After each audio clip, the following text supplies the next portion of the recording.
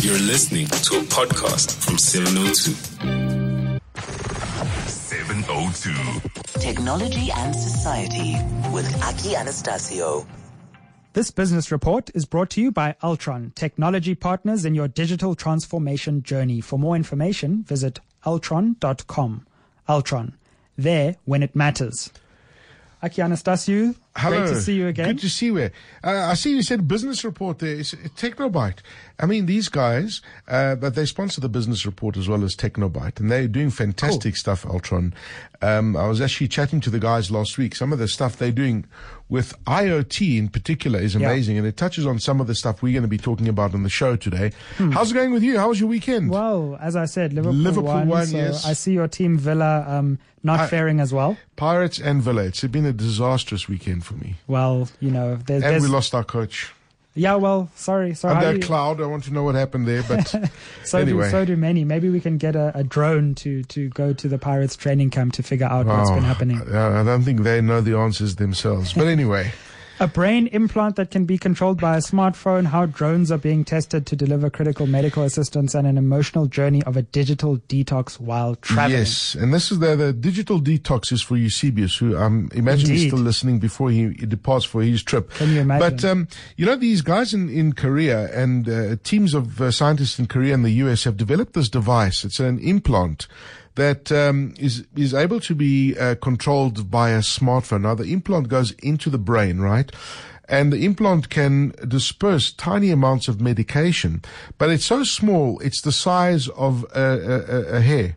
That's how small it is. Wow. Sitting on the brain, in a certain part of the brain. And as we know, the brain controls a whole lot of different things, from your emotions to your emotional state. Yeah. You know, if you have a drug addiction, for example, you know, you can control and disperse medication, you know, that needs to go into the brain. Sure. Now, why this is important, and because of the size of this particular implant, it's fascinating to note that the guys that have done this have been doing this research on rats at the moment, and they're starting on human beings as well.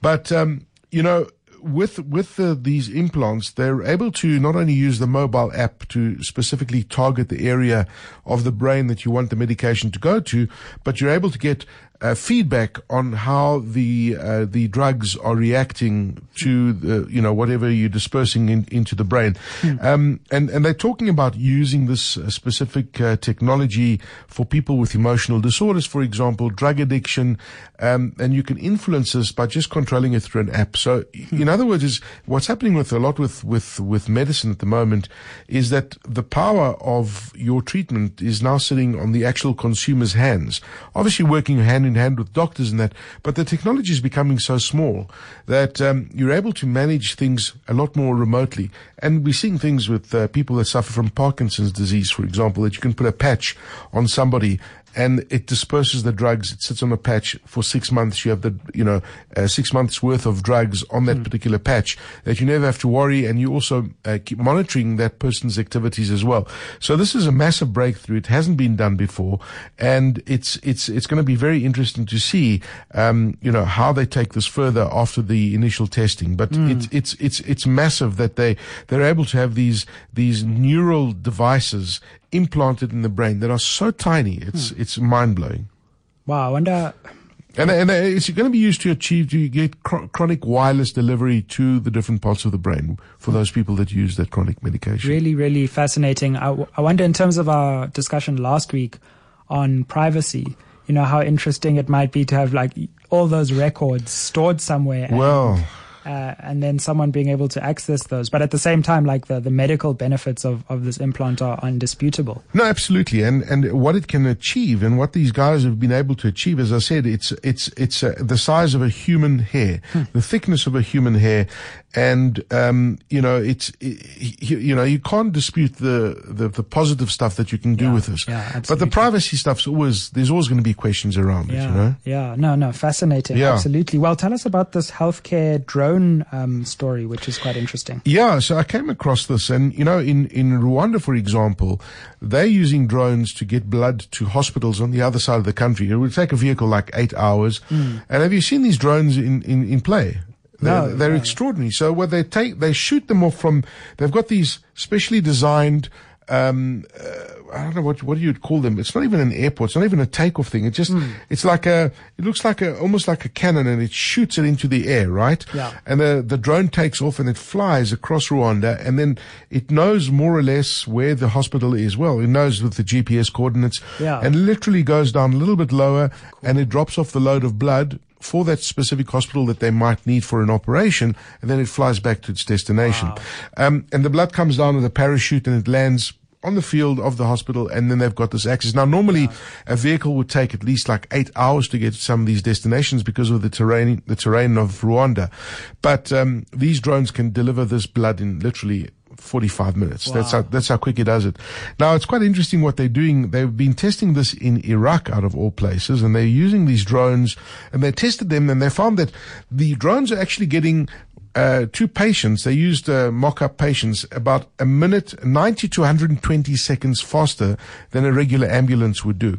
Now, you say, well, you know, what's 120 seconds? It's 2 minutes. It's not a big deal. Sure. But when you are dealing with a life and death situation, seconds, a medic will tell you, are the most critical part of saving a life or losing a life. So with these busy streets that they have in Iraq, these ambulances really struggle to get to patients. And what they're saying is that they're able to get stuff to the patients that have been involved in a specific accident. If you need a defibrillator, for example, that you need instant medical assistance for that particular patient, they're able to deliver this now through drones. And they're testing this with the Australian government and the Iraqi government, and they're describing this as a massive breakthrough, that these air ambulances can get stuff, even if there are medics on the scene that need something urgently that might not be in an ambulance, they can get these drones to deliver them with instant, within 120 seconds, which is when you think of extraordinary. ambulances trying to make it through traffic and all that kind of thing. So, I mean, if you're a qualified doctor, if you're somebody that has some kind of medical experience, you're on the scene of an accident, you can be registered on a specific network to say, I need this drug now, because the ambulance is not going to get there.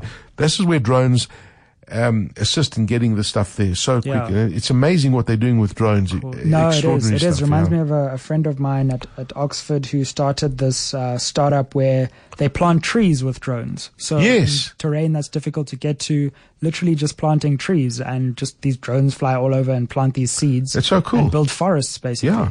And they're using drones extensively in agriculture as well, which is quite amazing. Well, tell us about this digital detox thing. I'm fascinated in this idea because even when you go on holiday or when you're trying to get away from a lot of the busyness in your life, the digital world always finds a way of encroaching. Yeah, absolutely. And when you go on holiday, you always take your smartphone. You want to use the maps. You want to take photographs of where you're going.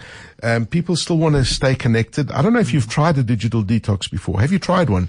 Disconnecting for at least a week. Wow, a week. You know, what I do usually in December is I go away from posting on social media. Yes. But I have never done a full-on digital detox. Yeah. Where you don't even take photographs, you don't even have your phone. I don't know if I would be able to do it.